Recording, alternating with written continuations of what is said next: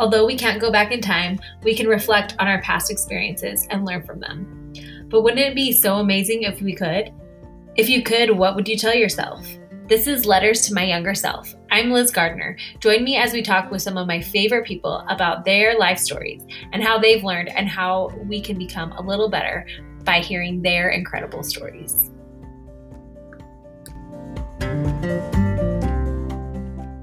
Dear younger Olivia, your strength has no limits. Life will bring on challenges that may test your inner strength and faith, but you are strong enough to see yourself through. Today on the podcast, I have Olivia Luke. She's an incredible woman and she is also a military wife. I met Olivia through my sister Marianne. So for those of you who have followed from the beginning, Quan, the one who talked about how basketball saved his life, this is his wife's best friend. And if you haven't listened to Quan's episode, you should go back and listen to it because he is awesome. Today with Olivia, we're going to talk about her experience being a military wife and how she found out she was pregnant. Her husband was going to be overseas when they had their first baby.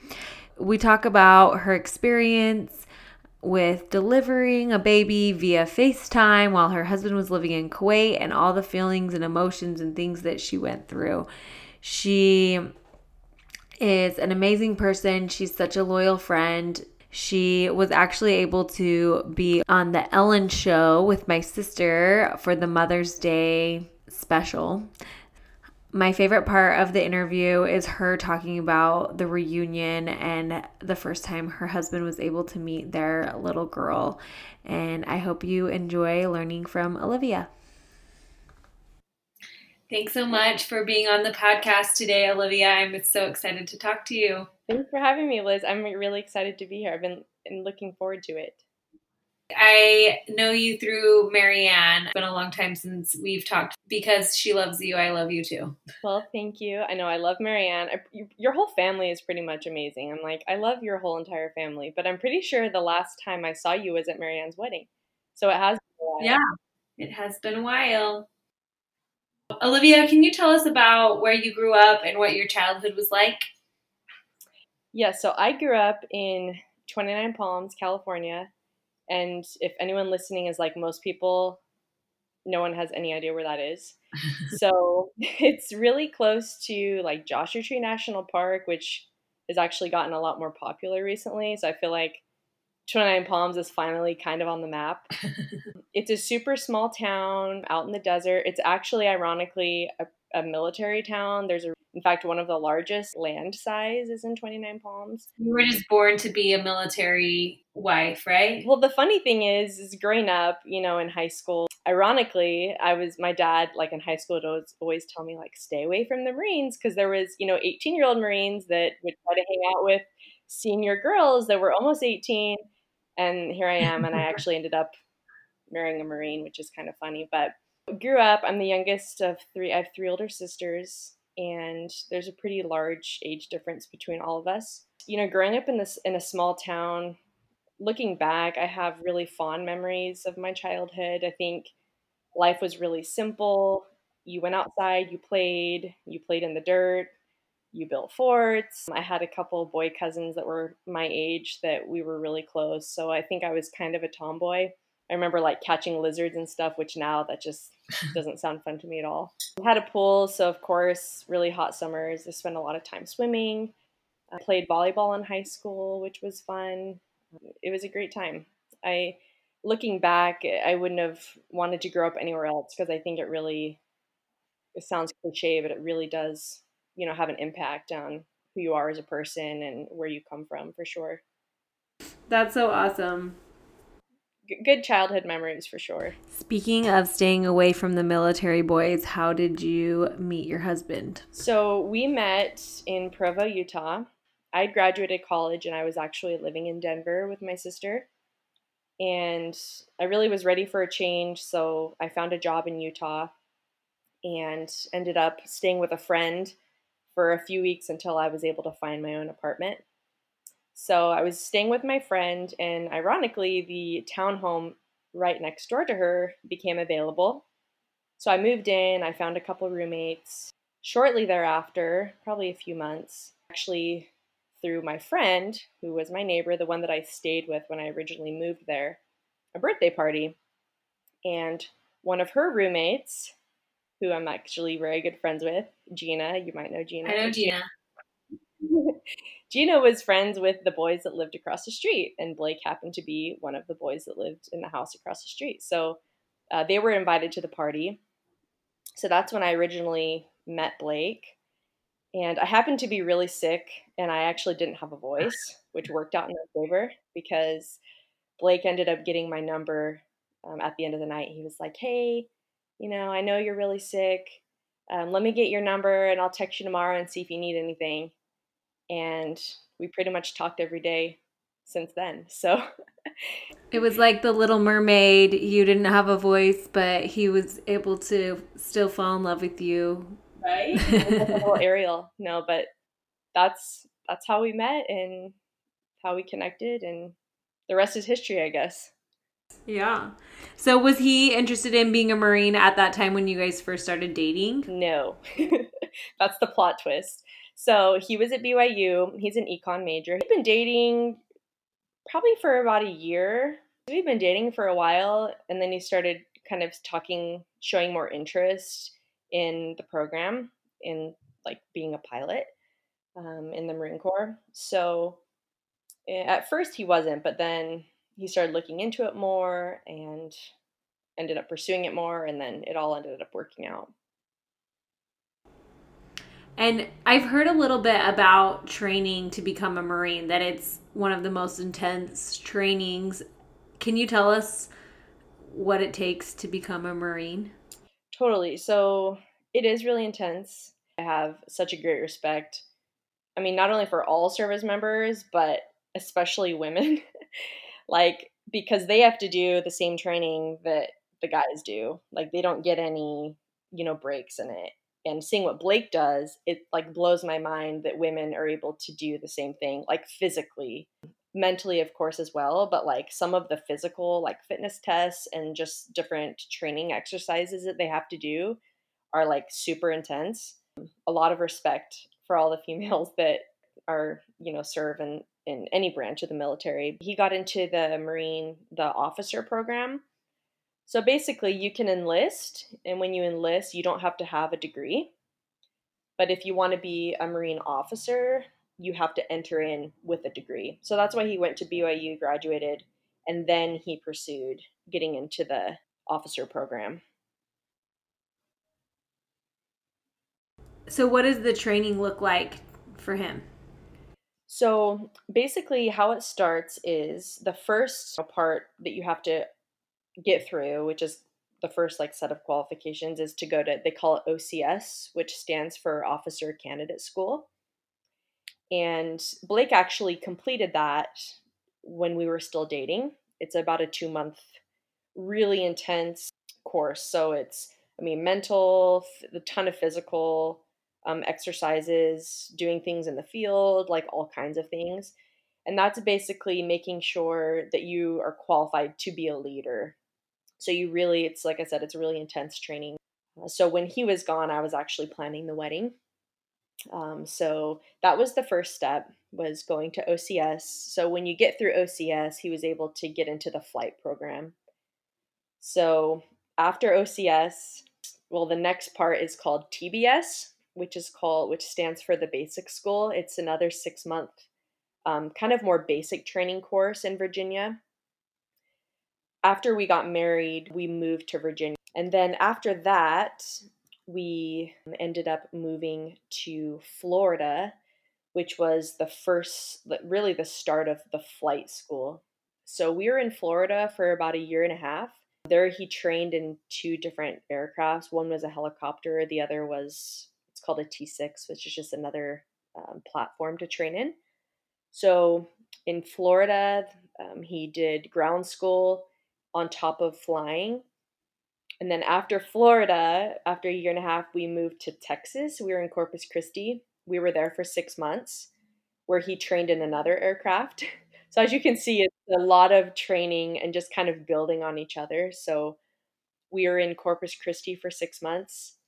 And then after that, we went to North Carolina for 6 months, where he actually trained in the aircraft that he now flies, which is called the Osprey. I always tell people, if you watch any of like the Transformer movies, it's like you can see them in the Transformer movies. They can fly like an airplane, but they can also fly like a helicopter, so they kind of transform. So after North Carolina, we got orders to officially be in California. So after North Carolina, that's when he entered, they call it the fleet, which is when he's actually like actively flying in the aircraft that he's contracted to fly in. Wow, that's intense. A lot of training. I know, it's a lot of information. Hopefully I was clear. No, that was great. And I'm not sure if you can talk about this, but Marianne was kind of telling me a little bit about how they treat them like a prisoner of war, and some of the things that they actually do to help prepare them for combat. Are you allowed to talk about that? Yeah, there's a certain part of training that I actually don't know much about. I just know that he left to go and do it. It was about a 3-week course. And I know that's another like super intense part of the training, just to prepare them if they were ever in a bad situation, what to do and kind of how to handle it. But I don't know a whole lot more of what takes place there, but I know that it's super intense because I saw him when he came home, and it looked like he'd been through some things. So that took place when we were in North Carolina as well. I'm sure that's hard to see. Like, don't hurt my husband. Yeah, I was like, I'm happy that it works out that he can't tell me certain things, because I think it's better for me just to not know and have to think about it. So I remember before, we started the journey of the Marine Corps and everything, I remember part of me is like, I want to know everything. Like, it's going to be weird that you can't tell me things. But now that I'm actually living the life, I'm like, I'm okay. Just kind of, ignorance is bliss. Like, I'm okay not knowing certain things. Like, even when he was deployed, I kind of made it a point to not spend too much time watching the news and things like that, just because mentally I didn't want to start getting worried or getting anxious. And of course, there's things that you see and you hear about, but I tried to just kind of block it out, I guess, the best that I could with certain things. Is it in the Marines that they make them go in the water and they do some training, and if they ring a bell, then they can't finish? Or is that the right thing? I think you're talking about, it's called the Helo Dunker, which was actually a part of the training that he did. So basically it trains you how to get out of an aircraft if it does go underwater. So you hop in like this device and they put you underwater and you're seatbelted in, and you have to, get out of the plane underwater. So they teach you how to do that, which that's one thing that I've seen, which I think is pretty remarkable, is the amount of training that they give you. It's crazy. They really try to train you for anything that may possibly come your way that could help save your life in, crazy situations, as part of the training that they get. Wow, I can't imagine. That would be really scary to be stuck in. I mean, like, that's just your worst nightmare, is being seatbelted in, underwater, you're stuck. I think I would definitely have a panic attack, but it gives you a whole nother respect, like you were saying, that these men and women who not only do it, but they're willingly signing up to do this to defend our country, which is remarkable. I always had a lot of respect, but now that it's like I can see these families and see these people, they really do so much, and I'm super grateful for it, not only for my husband, but of course everyone that that makes those sacrifices, for sure. Do you know when he will be overseas, or how much notice do you have when he's getting ready to leave? So with the last deployment, he left March 2019 and he came home October 2019. He knew about 7 to 8 months prior that he would be leaving. He's supposed to be deploying next year, but we're not sure on like an exact time frame as of now, but he's supposed to be leaving next year, which would be 2021 sometime. And when he's gone, how often do you get to talk? So there's different deployments, obviously, to different places. So Blake was actually in Kuwait when he was deployed last. And thankfully, we were actually able to FaceTime and talk pretty much daily, unless he was out doing a mission or he was gone for more of an extended amount of time. So I was really fortunate to be able to see him and FaceTime him, especially once we had Stella, our daughter. She actually like totally understands FaceTime now. Like if I FaceTime my mom or my sister, she's like locked in because we FaceTimed like every single day ever since she was born. There are some deployments where like my friends, their husband were on, they call it a MEU, which is like an aircraft carrier, which as you can imagine, you're in the middle of the ocean. Cell phone service isn't really a thing that you have in a lot of places. So some of my friends whose husbands were on the boat, they would only get to talk to them like on the actual phone, like once every couple of months, which would be really, really difficult. They would be able to email, but again, it was kind of spotty communication. So that's something that I was super thankful for where Blake was, especially given our circumstance of having a baby while he was gone, is to be able to stay connected and to be able to really talk on a daily basis for the most part. Did you know he was going to Kuwait when he left, or did you just know he was leaving and found that out later? So I knew that he was going to Kuwait. He's not limited to just staying Kuwait. So I'm not sure exactly where he went. I mean, he would go and do missions in various places in the Middle East, but he was stationary in Kuwait at the base there. Can you tell us about your experience of finding out that you were pregnant and what was going on in your life at that time? So ironically, the day that I found out that I got like a positive pregnancy test was the day of the Marine Corps ball. The Marine Corps ball. So every year the Marine Corps celebrates their birthday with a big like ball where you wear a formal, all the guys wear their dress blues. You get like a fancy like evening dress. They have food and dancing and a ceremonial part as well. So we were going to it that night, and that day is when I actually found out that I was pregnant. And of course, you're extremely excited. We've wanted a baby for a long time. So the joy was, I mean, we were super excited. But then, of course, you count 9 months and you're like, well, you're going to be gone. And then it's suddenly, and we were prepared that that may happen. When it actually happens, it becomes very real. And so you start as excited as you are. There definitely were a few days, maybe even, a couple of weeks or longer where you had moments of self-doubt or I can't believe that this is actually happening. One of the funny, I guess, ironic things is when Blake and I were dating and, he was pursuing possibly getting into the flight program and everything like that. I was very anti. I'll be honest. I was very like, are you sure? Like, I'm going to be honest, that's really not the life that I would want. Because I grew up in a military town, as I mentioned. And I mean, I saw the struggles. I had friends that were military, they moved a lot. There's great things about it, but there's certainly challenges with it as well. And so I told him, I was like, one of my biggest fears is I do not want to have a baby while my husband's deployed. And that was like part of the big argument. And of course, I came around and I supported him, and it's been great. It really has. But looking back, that was like my biggest fear.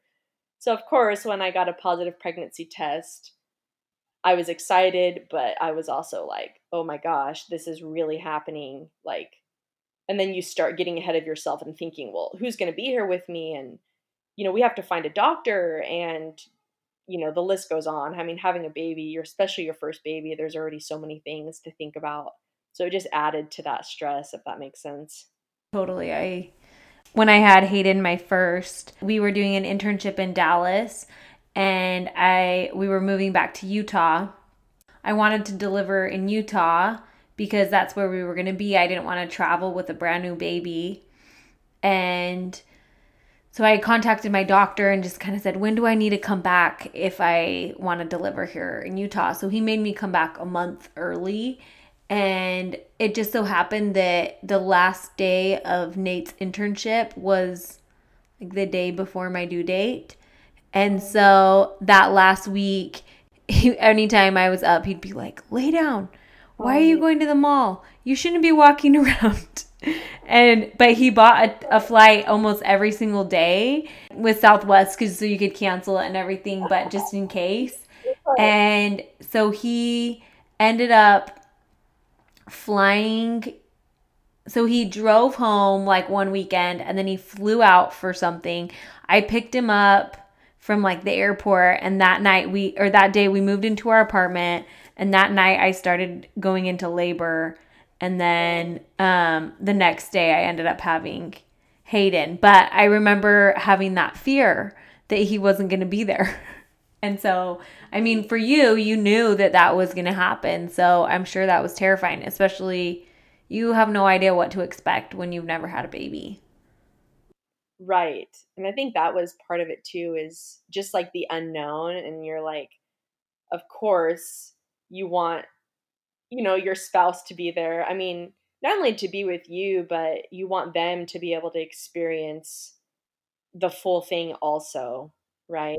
Yeah. Right. Seeing the baby born and holding the baby and all of those things that are such special moments, when you have a new baby, especially for the first time, for sure. So if you could go back and talk to yourself when you had first found out you were pregnant and kind of in this panic mode and give yourself advice, what would you say? I think if I could go back, I would just reassure myself to, don't doubt you're strong, rely on those that are there to help you, which was a big part of, how I was able to get through this experience is, family and friends who were there for me. I have a really hard time. I'm very independent. I don't like asking for help. I like to do things on my own. So that was a really humbling experience for me, is to be in a position where I had no choice but to rely on other people to make it through. So that's what I would tell myself, is just to be strong, don't doubt yourself, but don't be afraid to, reach out and get help when you actually need it. I felt like when I had my second, anyone who offered any help, I was like, yes, anything. Yes, I'll take it. I was like, it was so hard because it was a hard transition for me and for Hayden and everything. So I was just like, anyone who offered, take a child, bring a meal. And I think that, people really want to help. I think sometimes we think we're being strong by not accepting help, but I really think that it helps us to let people serve us, and it really brings you a lot closer to those people. Totally. So I had my sister actually flew in, and my labor went extremely long. So I was really worried that she wasn't going to make it, and then she made it and ended up like just hanging out for like hours with me at the hospital. But my sister was there.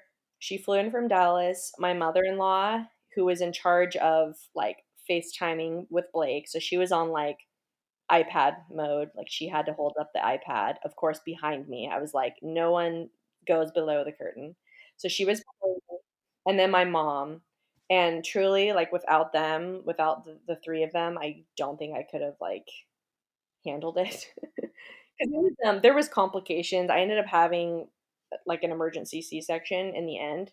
I call it emergency just because it after a couple days I progressed and I was pushing for a few hours, and then there was complications, and then they had to rush me in and do a C-section. So it was all kind of crazy how it ended up happening, but to have them there with me really, really helped. And then afterwards, my mom actually stayed with me for 2 weeks, and she was like, especially I live in a 3-story townhome, so with a C-section, like walking up and down stairs is really like not ideal. So she was like just doing everything for me. So for 2 weeks, she was there just helping me so much. And then my mother-in-law came after that. So for a month, I had them with me. And I think not only just like the physical help of having a second set of hands, but like just having another person there since Blake was gone, just emotionally was such a huge thing, probably even more so than the second set of hands. Just being there with me really helped. Yeah, and I think especially when you have a brand new baby, it can be kind of isolating because you're not having conversations with them. It's not like it's different, you know. And so I think having that emotional support is really nice. Obviously, the physical help is a huge blessing too.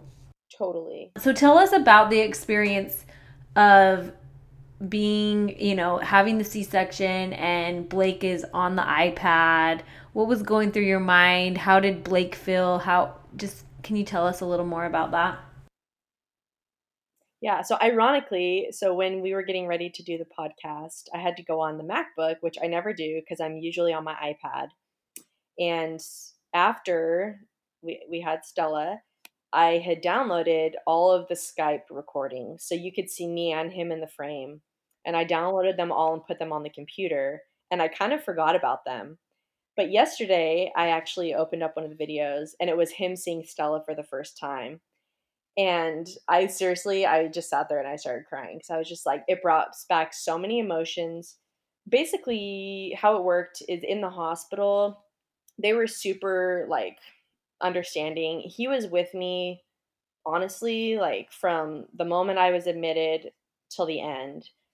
I have pictures of me just asleep, and my phone is on my stomach before I had her. And I'm asleep, and he's just sitting there, like awake, just like watching me, like just to be there with me, which was awesome because, again, thanks to modern technology, I could feel his presence there with me, even though he wasn't there. When they told me I had to have a C-section, they took me in the operating room. One of the things that wasn't so great is there wasn't cell phone service in the operating room. So he wasn't actually able to be there during that time. My sister's the one that went back with me for the surgery. But shortly thereafter, my sister was able to take the iPad and he was there like when they were weighing her and, doing the measurements and all of that. So he saw her really shortly after, which was special. And that's the video that I actually was watching yesterday. During the process, it was really easy for me to almost selfishly get into mindset sometimes of like, especially when you're pregnant and you're already hormonal and you're just like, I can't believe I'm like by myself and like this totally sucks. And then I would have moments of, well, poor Blake, like he's also missing out. Like, of course he wants to be here. Of course he's like sad that he's missing out. One thing that Blake did amazingly is he always was able to keep a positive attitude, which really helped me try to stay positive through the whole process. But of course, watching the video, I could feel it from him that he was so excited, but he was also missing out too, which was, I mean, we both prepared ourselves for it, but then again, it happens and it's very real at that moment. Yeah. So was he able to not have his military duties that day so he could watch, or how did they take care of things on his end? Yeah, they were really understanding. They basically gave him the day off and the following day because they didn't want him flying after he was up. And, just emotionally, they just wanted him to kind of chill out for a day or so.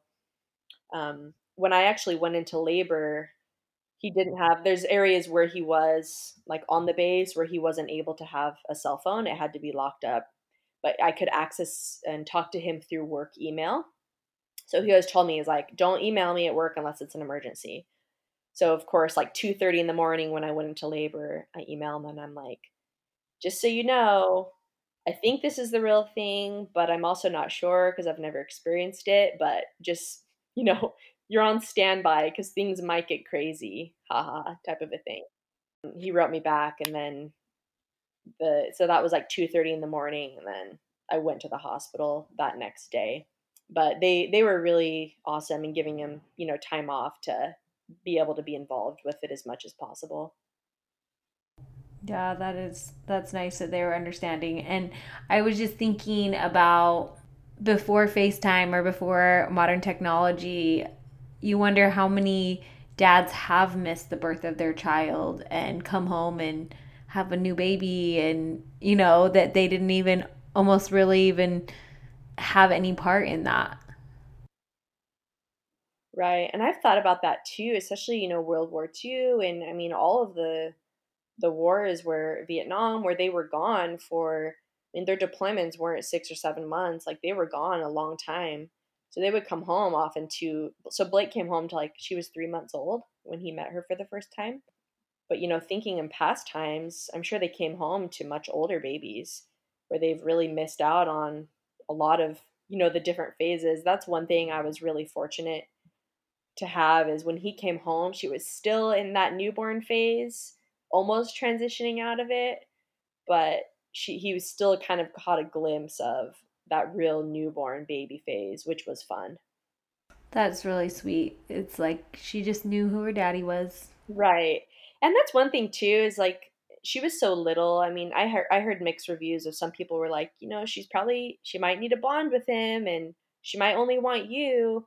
But I really think because of FaceTime, she was able, if anything, to recognize his voice, because she like knew he was her dad like right away. Like there was no, like, she loved being held by him, like skin on skin when he came home, which was really fun too, because there wasn't any sort of a transition there either, which was nice. That's really sweet. It's like she just knew who her daddy was. I know. The next deployment will probably be a little different because she'll be a little bit older, and a lot of times they'll have a little bit of a harder time transitioning back when he comes home. So we'll see how that one goes, but While he's deployed, can you just tell us, how do you do it for 6 months without having him around at all? And like, what support have you been able to get, and what that's like for you? so the military community is really tight knit. I'm sure you may have heard that before. It's really awesome to be able to have friends and spend time with those that are going through the same thing. So, there would be dinners. We actually did a secret deployment buddy while we were gone. Think of it like a secret Santa. So once a month, you get a gift for the other wife whose husband's also deployed. At the end of the deployment, we had like a reveal party, which was really fun. So you can see who you were gifting to and who was gifting to you. One of my really good friends, her husband actually was Blake's roommate on deployment. So Blake and her husband lived together. So it was great to be able to spend time with her. Fortunately, we live like 10 minutes from the beach, so we'd go walk on the beach, or I mean, just being able to text or like, hey, how are you doing? And being able to talk to someone openly about your feelings and knowing that they understand was very therapeutic for me. And I know for other spouses that were going through similar things. If anyone understands, it's them, because they're, living the same life that you are. They understand the challenges and, what's how you're feeling.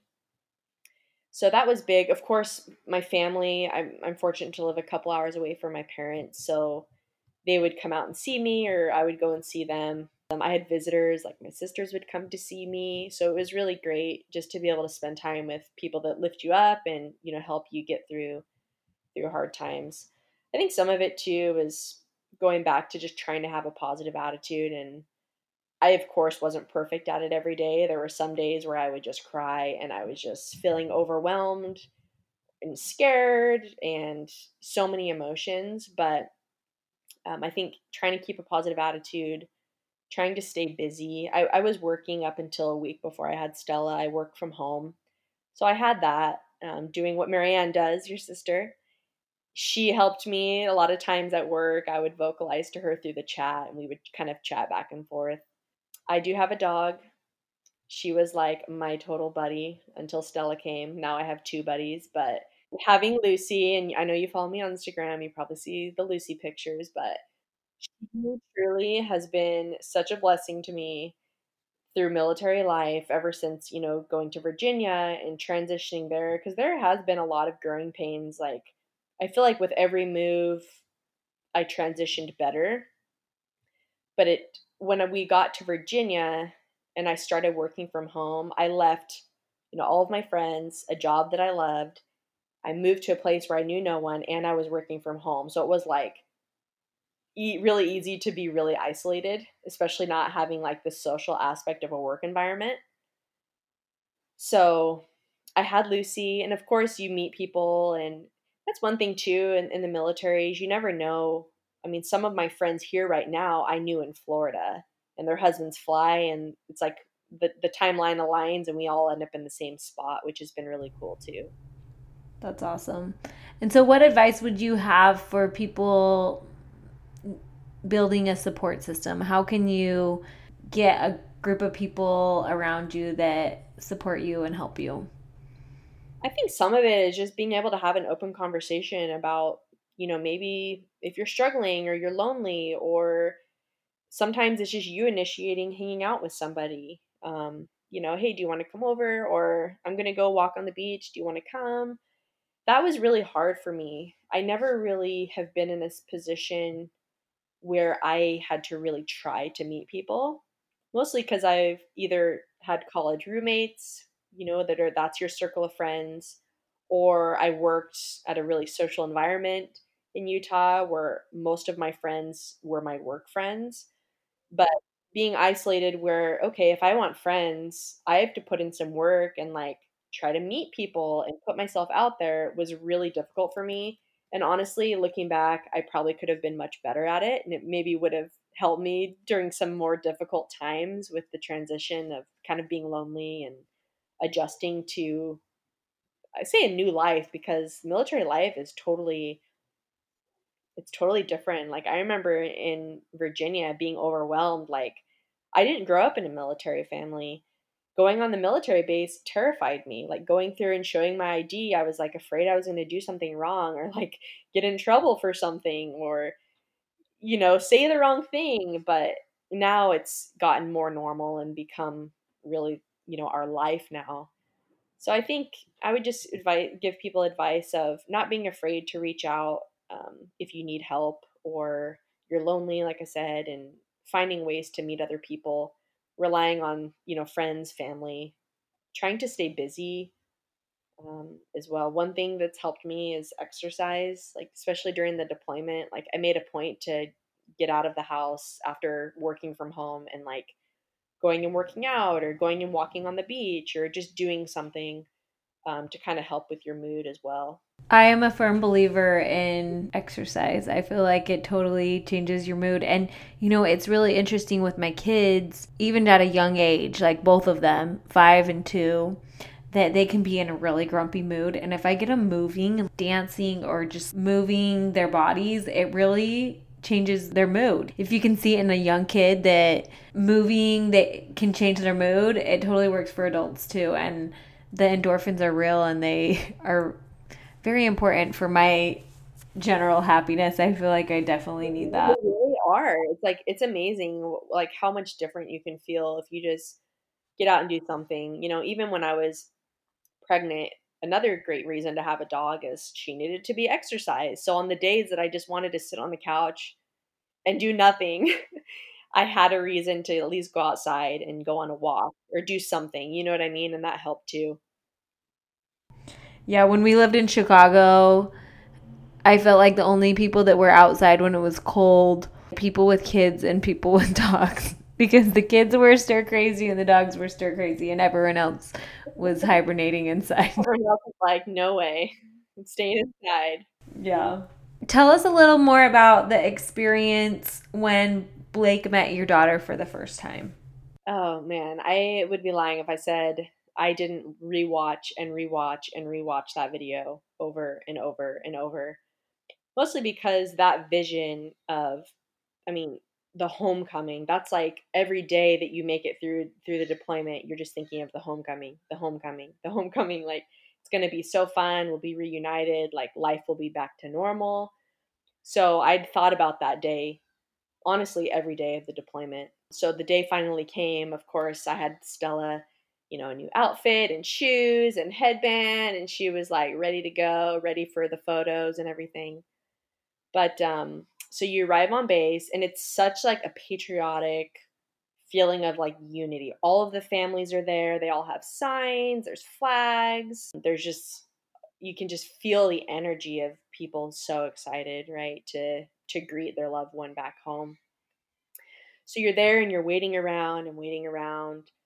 And then you see the guy go out and he's bringing in the buses. So they all come home on white buses.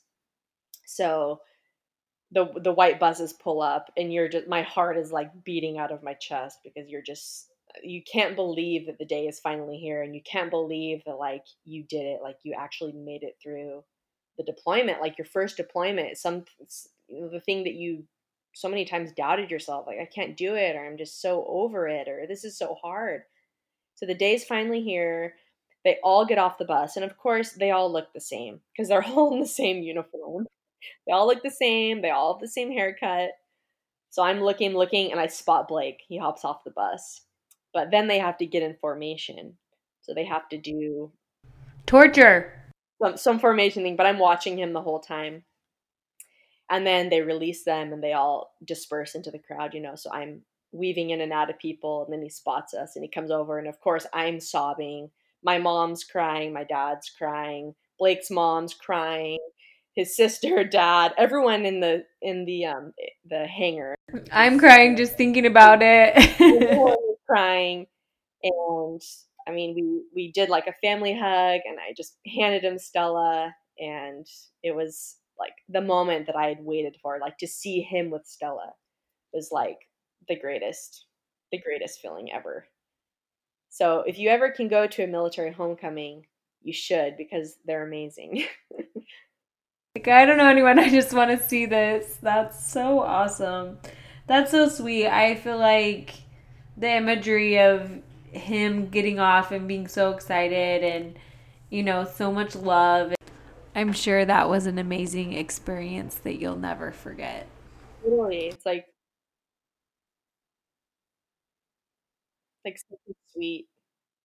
such a sweet moment. And of course, I made a sign. It said, I've waited my whole life to meet you. Welcome home, Dad, Daddy. So we had a sign.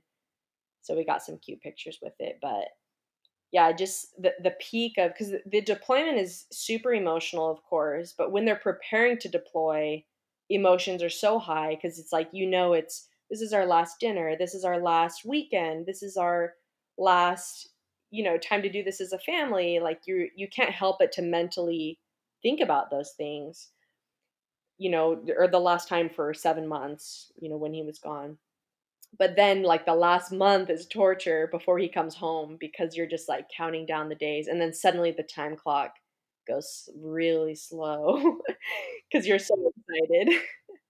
And but it's fun. Like the last month is fun because you're like, wow, it's here. Like, what am I gonna wear? Like, I have to organize the house, and we have to like, because Stella basically took over our room. Like his stuff went away, because when he left, I put away all of his like bathroom things, and I just put them away because they're just going to sit on the counter. And I think for me, it was easier just to like not see it. So Stella pretty much moved in the room, so I had to do some organizing to give him like his dresser back and things like that. Oh, that's so sweet. And so now, what is their relationship like? It's the best. I actually hear him upstairs right now. I think he's feeding. She loves Blake. She also looks just like Blake. Like, she does not look like me. She looks just like her dad. But she's gorgeous. I was just looking at a picture of her earlier today. I'm like, this is the most beautiful baby. You're so sweet. She's at such a fun age. So she just turned 6 months a couple weeks ago. And she's almost, I think, getting ready to crawl. But she's like in this exploration phase where she loves trying new food and just all kinds of things, like loving her toys. She can sit up and play now. She plays peekaboo. So there's a lot of fun things that like he can do to play with her and interact with her, which is really fun to see too. And she loves him. Like he comes home and walks up the stairs, and she just big smile, reaches out her arms, like just wants him to pick her up. That's so sweet. I love that. So when is the next big deployment? You said maybe sometime next year? Yeah, it's scheduled next year. I don't have an exact month, but next year sometime. So she'll be, a year and a half, 2 years, something like that. So are you more nervous this time or Do you think it was more nervous the first deployment? I think this deployment will be easier for me just because I won't be pregnant or thinking about that. I won't be having a baby. I won't be recovering from having a baby. Of course, there'll be different challenges this time around, but I don't think as far as like a hard deployment, I don't think anything can top the first one for me personally. So, and this time it's like I'll have her, my little buddy, like we'll get through it together. And like even this last deployment, like she really helped me the last half of the deployment. Like although it was hard and difficult, with the newborn, after my help left, I had her for 2 months trying to figure out everything kind of on your own once your help leaves. She really was like my little buddy. Like we got through that deployment together, and I'm just thinking the next deployment will be no different. She'll be my little buddy again. I think this next deployment may be even harder for Blake because he's bonding with her so much, like having to say bye to her. I think will be really difficult. But hopefully, he'll be going to a similar place or the same place where we'll be able to FaceTime regularly. Do you have a hard time when he comes back kind of readjusting? I feel like Nate, he would travel forever for his job. He'd be gone Monday through Thursday, and I kind of got used to sleeping. At first I was like, I can't sleep without you here, and then I'd get used to having like the bed all to myself, and then he'd come back and I'd be like, I can't sleep anymore. Do you have a hard time transitioning from like having them there to not, or are you just happy to have them home? I mean, I was mostly just happy to have him home, but like I can totally understand and relate to what you're saying, especially because when Blake was gone for 6.5 to 7 months. And one thing I didn't mention too is it's called pre-deployment training. So before he deployed, he was gone for 6 weeks. So that was another part of the training leading up to deployment. So he was gone a lot last year. Once he came home, I can totally understand and relate to you where you get used to doing things your own way, especially with Stella. Of course, he came in and was just like a natural dad, like picked it all up. It's just been awesome with her. There was definitely some things that, I was used to doing or I got in the habit of doing, which changed. Or he has to wake up early for work. So now it's like I can hear him getting up and getting ready when before the house was silent. So there's little things, but those are, of course, things that I love because he's actually home. But there's, things that change when he does come home. When people would say, oh, is it hard when they are gone? And I definitely missed him when he was gone, but you kind of get into this routine, and sometimes like the transitions were like a little hard to go back and forth. But totally, yeah, I can relate to that for sure. Well, my last question for you is, if you could go back in time to any stage of life and give yourself advice, where would you go and what would you say? I would go back to 26-year-old me, which is how old I was when we kind of embarked on the journey of military life. I would tell myself, just to never underestimate your abilities and your strengths. Going through hard things really does help refine you as a person. You learn so many things about yourself. Going through this deployment, it really allowed me to build a lot of confidence in myself and what I can do. Things that I always doubted, before that I could do. How I said I was worried about military life and I didn't really want it, all because of those fears and the worries that I had. But yeah, I would go back to 26-year-old me and I would tell myself just to not underestimate myself. Stronger than I think that I am. You can do hard things and make it through a better person. I love that. Well, I think you're amazing. You're positive and wonderful and a great mom and a beautiful person, both inside and out. Well, I feel the same way about you too, Liz. Thank you. Thanks for being on the podcast. This was really fun. Thanks, it was. Thanks so much for listening to Letters to My Younger Self. Your support means so much to me. This podcast has been such an amazing experience for me. If you like the podcast, please share it with a friend and write me a review on Apple Podcasts. Thanks.